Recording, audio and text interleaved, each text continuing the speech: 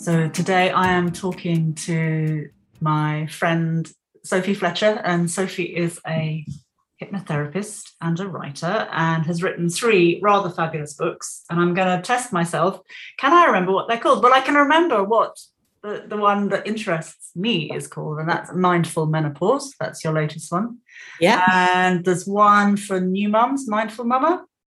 That's for new mothers for the first year. Yes. From birth. Oh, and Mindful Birthing. No. Mindful hypnobirthing. Yeah. Yes. Well done. And there's an audio book as well called The Here and Now. And The Here and Now. And what is that about? That's a collaboration with some other writers. And it was an audio book that was done right at the beginning of lockdown on different mindful approaches to life. So there's someone doing some cookery. There's lots of variety in there. So it's quite interesting. Thank you. I shall check that out. It sounds great. And I must also say, Sophie is a good egg, and we have really good, which is my highest accolade. Thanks, Kate. So are you. And we have really interesting conversations about our work because we've both been doing it a long time. So I wanted to talk about, and I get internal cold shivers.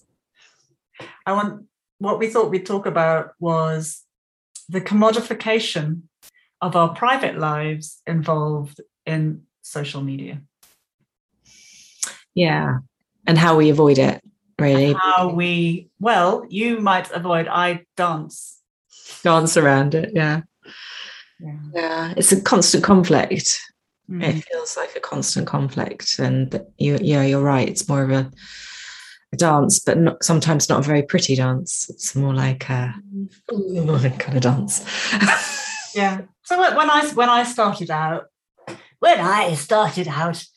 back in the old days, in the 1990s.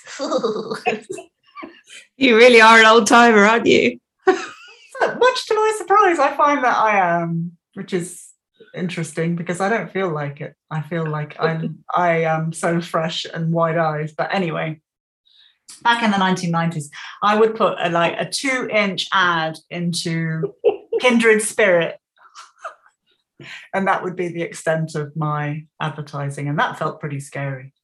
And some things on the local supermarket board. Post office.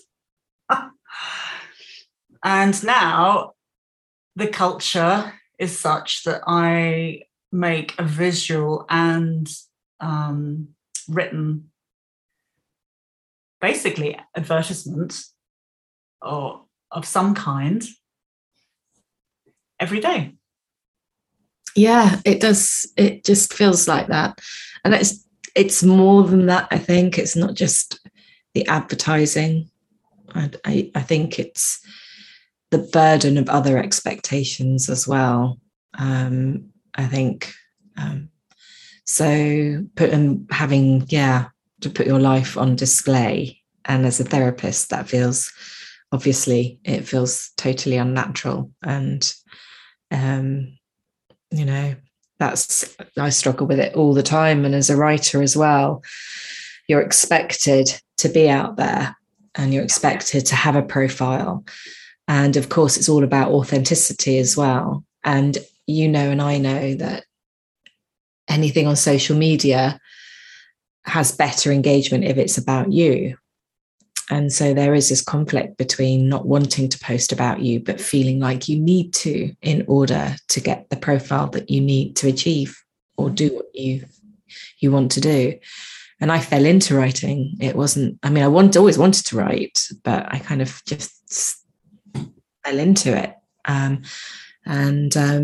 Like you, I've been working as a hypnotherapist for maybe 16 years, I suppose. So Facebook wasn't even a thing really when I started. So it wasn't a problem. And I love that the sirens come as soon as you yeah, I know. It's like yeah, emergency. My inner world is my outer world. Damn right it is. And so I got my first publishing deal from the quality of my writing. It was my blog, and that was nothing to do with, really not very much to do with my private life. And but that's changed so much in the last 10 years. And so as a writer, I don't feel that my sales or how my book gets out there is based on the book itself and the writing. Initially, certainly, it's more based on my following.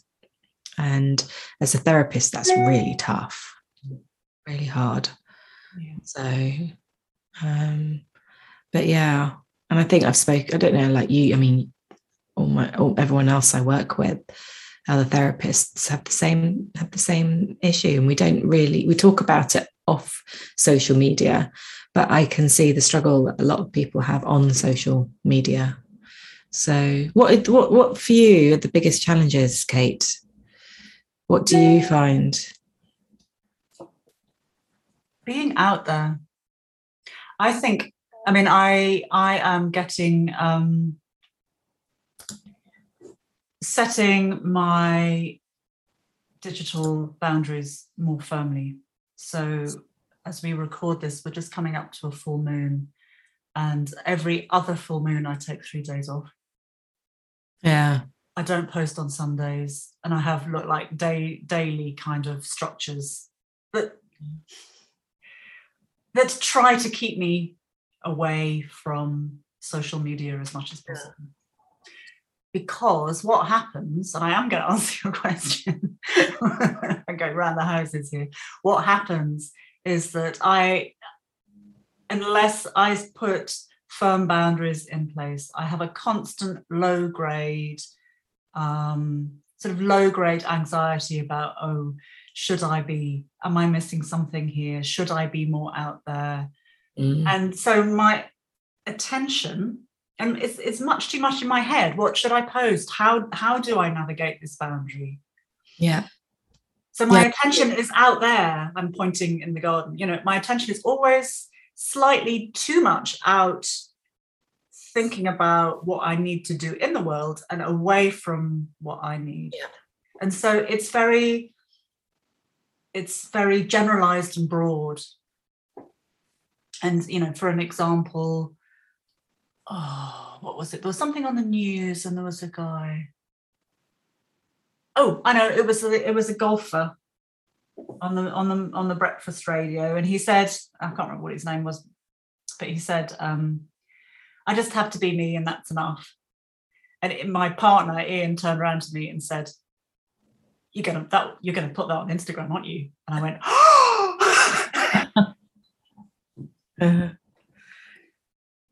Because that's exactly what I was thinking. And that, I'm not listening to the news. I'm reacting to it in a way of, how can I use this a lot of the time? And I hear myself say that, and I feel so much shame, actually. Yeah. I even feel a bit teary. I feel it's not a good way to live. And we haven't even got to I can speak a bit about commodifying my private life. And I said to Leora, my partner, yesterday, I'm really glad that when I was in perimenopause, this didn't happen. So that was, I'm 56 now. So that was like, say, 7 years ago, this requirement to overshare all the time was not there. So this is quite recent, I think. It's within the last 5 years that this has changed. And I'm so glad that I had that, because I had all the perimenopausal existential stuff about being lost, and that's supposed to happen. We're supposed to not know who we are because we're in a liminal place. Yes. But now that I'm sort of out of it, and I have used bits of my life in my book, and I do use sometimes on social media. And what happens by writing about it, it is reductive. It makes my experience two-dimensional and smaller than it is. And I hate it. That's exactly, you know what, Kate? It's exactly that. it's so reductive. And when you're working so deeply with emotions and feelings in the way that therapists do, it feels so empty.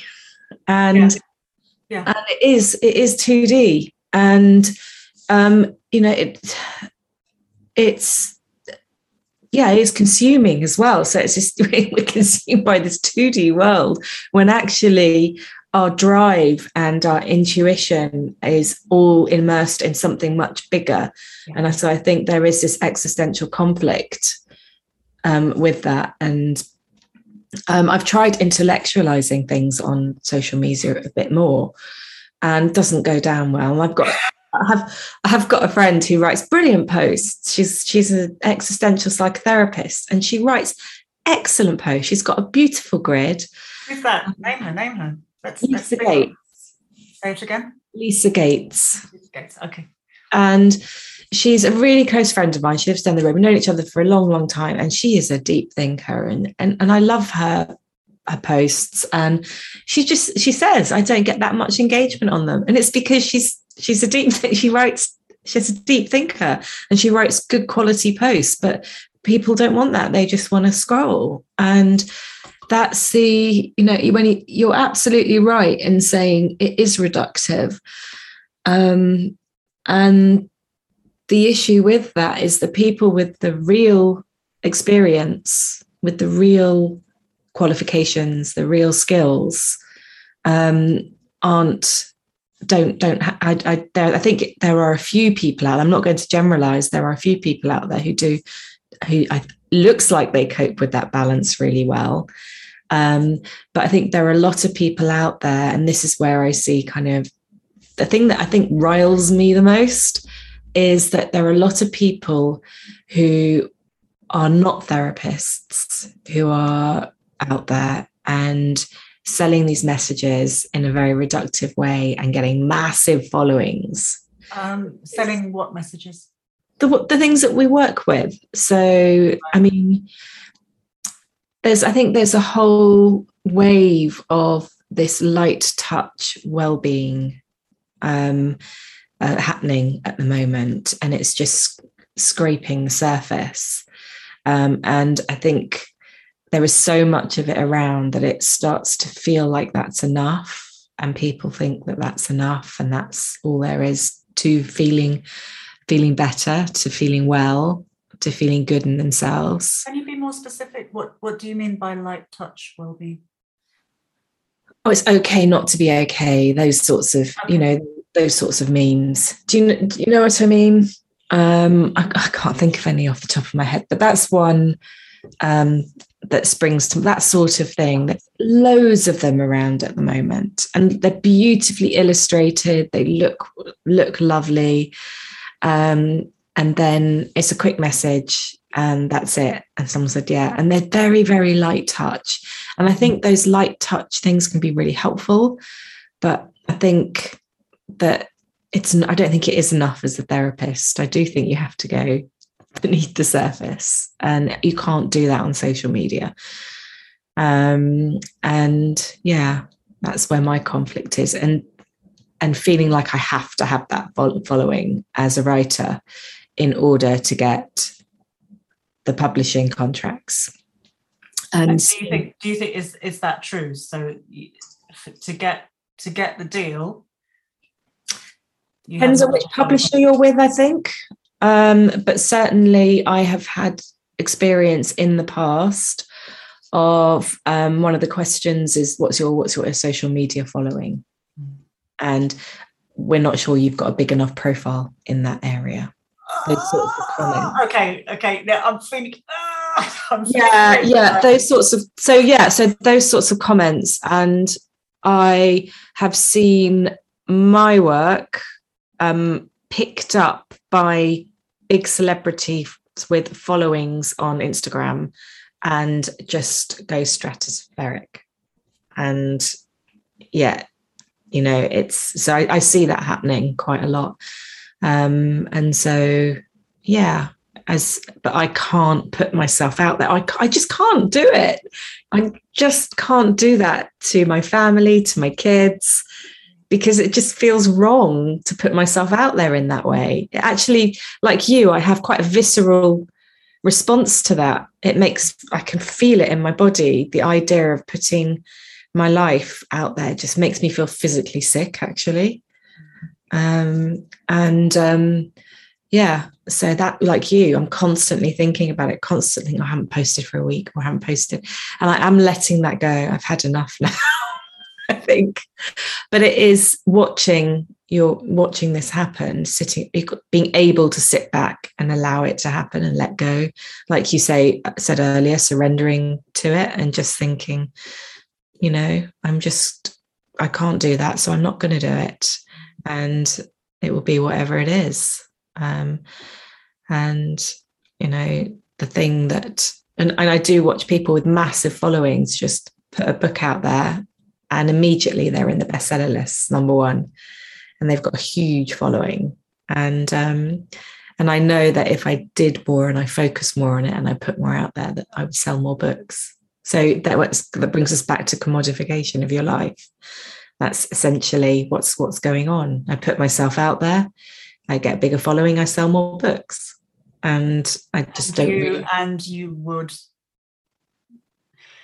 maybe learn to tolerate feeling slightly, all that visceral. I mean, I'm a recovering body psychotherapist. So I have to point out that if you did that and you put yourself out there and you sold more books, then you would have to find an internal way of tolerating that tightness inside your viscera. But I don't want to do that, because I think that's my intuition saying, stop. No, yeah. This is not, but it's not, and it's not about me. It's about my kids. It's about my family. I'm not just commodifying my life, I'm commodifying theirs. And that's not right. I have a responsibility to protect them and also allow them choice. And my kids are not on social media. They don't have an Instagram account. They don't have a Facebook account. One of them is on Discord with their tight group of friends from school. Another has Facebook Messenger and Instagram Messenger, because that's how their school friends communicate. They use the messaging, but they don't have any social media profile. And that's their choice. And I'm really proud of that. That's not been influenced by me in any way whatsoever, because I have in the past had moments where I've said, oh God, let me take a photo for social media. And they said, no. And that's they're drawing a boundary, and they are able to verbalize that. I mean, I work with lots of very young mothers, for example, who, if you look at mothers on Instagram, from the moment babies are born, they're on social media and they don't have a choice. They aren't able to say, no, I don't want that. And that I find really quite difficult as well, because where will people have boundaries in the future? And again, there is no privacy, no sense to explore yourself outside of that. Yeah, and 2D world, as you put it. What it means is that attachment process is then visible to the world. Yeah. And that's well dodgy. Yeah. But why is it, you see, people would say, why is that dodgy? Someone who's doesn't work in this field would say, why is that dodgy? Why does that really matter? Well, because the style of attachment that we make to our mothers early in life sets up our patterns of behaving forever. And if it's exposed to the world, then the mother's attention is, oh God, I'm so sad.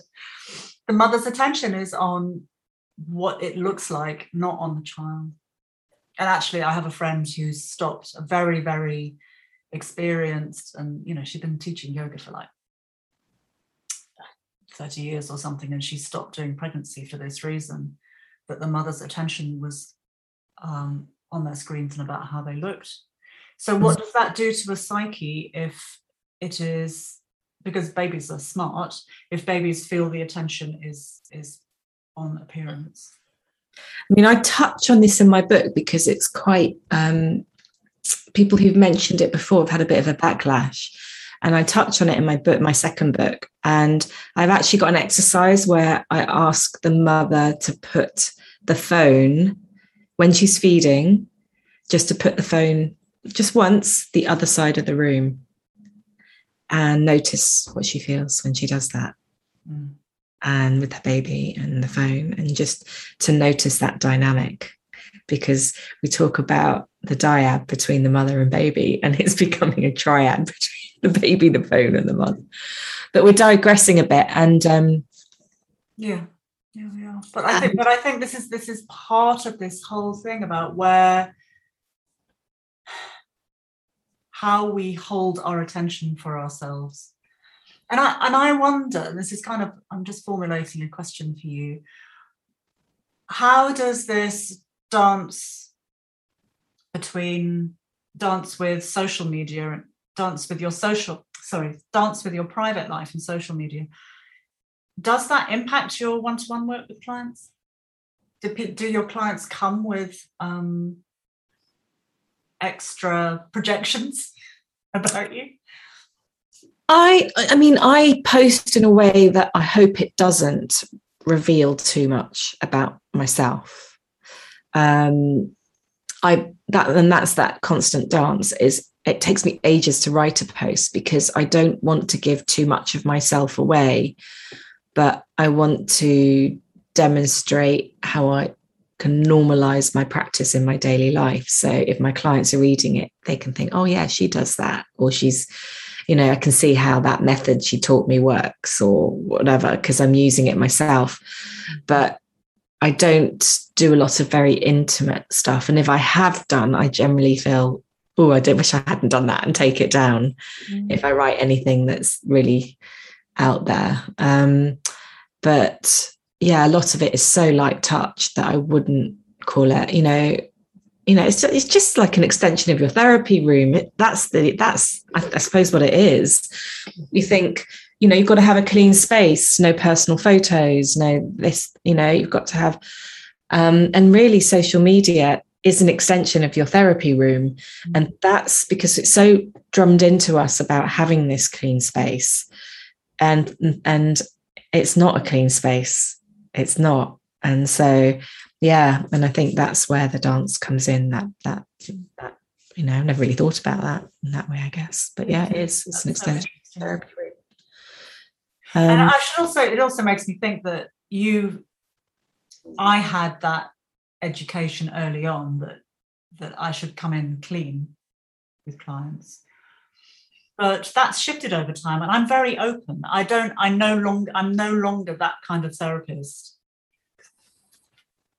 that I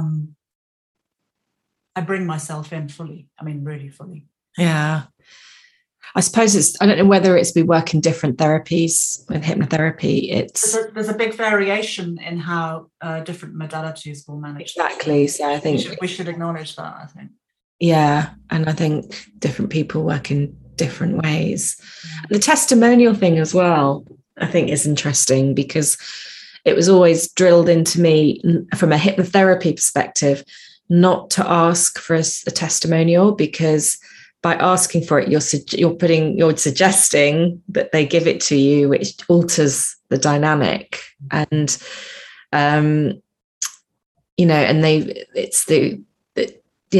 and so I feel very uncomfortable asking for testimonials. Very uncomfortable, and other hypnotherapists do, and that in hypnotherapy that's been relaxed a little bit, I think, generally.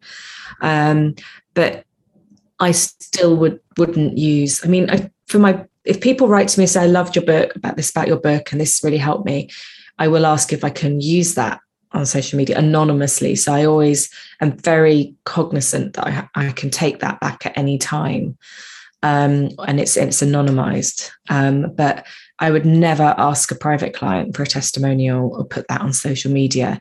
Yet I see a lot of coaches and people doing that. And that's one of my lines. Absolute line I would not cross. I would not commercialize my clients' experience. Oh, I've got the inside shivers again. It's a very, and when I train other hypnobirthing teachers, and I really drill that home. And if a couple says, yeah, you can use my story and photo of the baby and everything, I say, well, if you are going to do that, do it as a link from your website. Do not put it on Instagram, because then you can take it down in the future. So I'm very, very, I drill that into people I work with. That is one of my lines I do not cross. So, thank you so much, Sophie. Oh, you were going to say something else. You got another gem there. No more gems. Just, you're out of gems. Just lines that we shouldn't cross, or don't feel we can cross, or can cross but don't. And I think what I've learned this morning is the variety, the sort of, I started saying a dance, but it really is a dance. The boundary shifts for me, and it is different for everyone. But that I had, again, that's such a visceral feeling about what's okay and what not okay. It's been really, I've really learnt about how my esophagus is very articulate about this social media dance. You feel it in your throat and your esophagus, because that's your voice being, isn't it? It's all where the self-expression and voice. So if you feel it in that area, it's literally saying, no, can't do that. So it's, it's your body saying, don't do that. Don't speak that. Don't say that. So yeah, lovely as always talking to you, Kate. We could talk about this for ages, and I know that we're going to talk to other people and everything. So sow a seed. I'm going to go and talk to someone. You're going to go and talk to someone, and they're going to go and talk to people, and create this interesting little repository.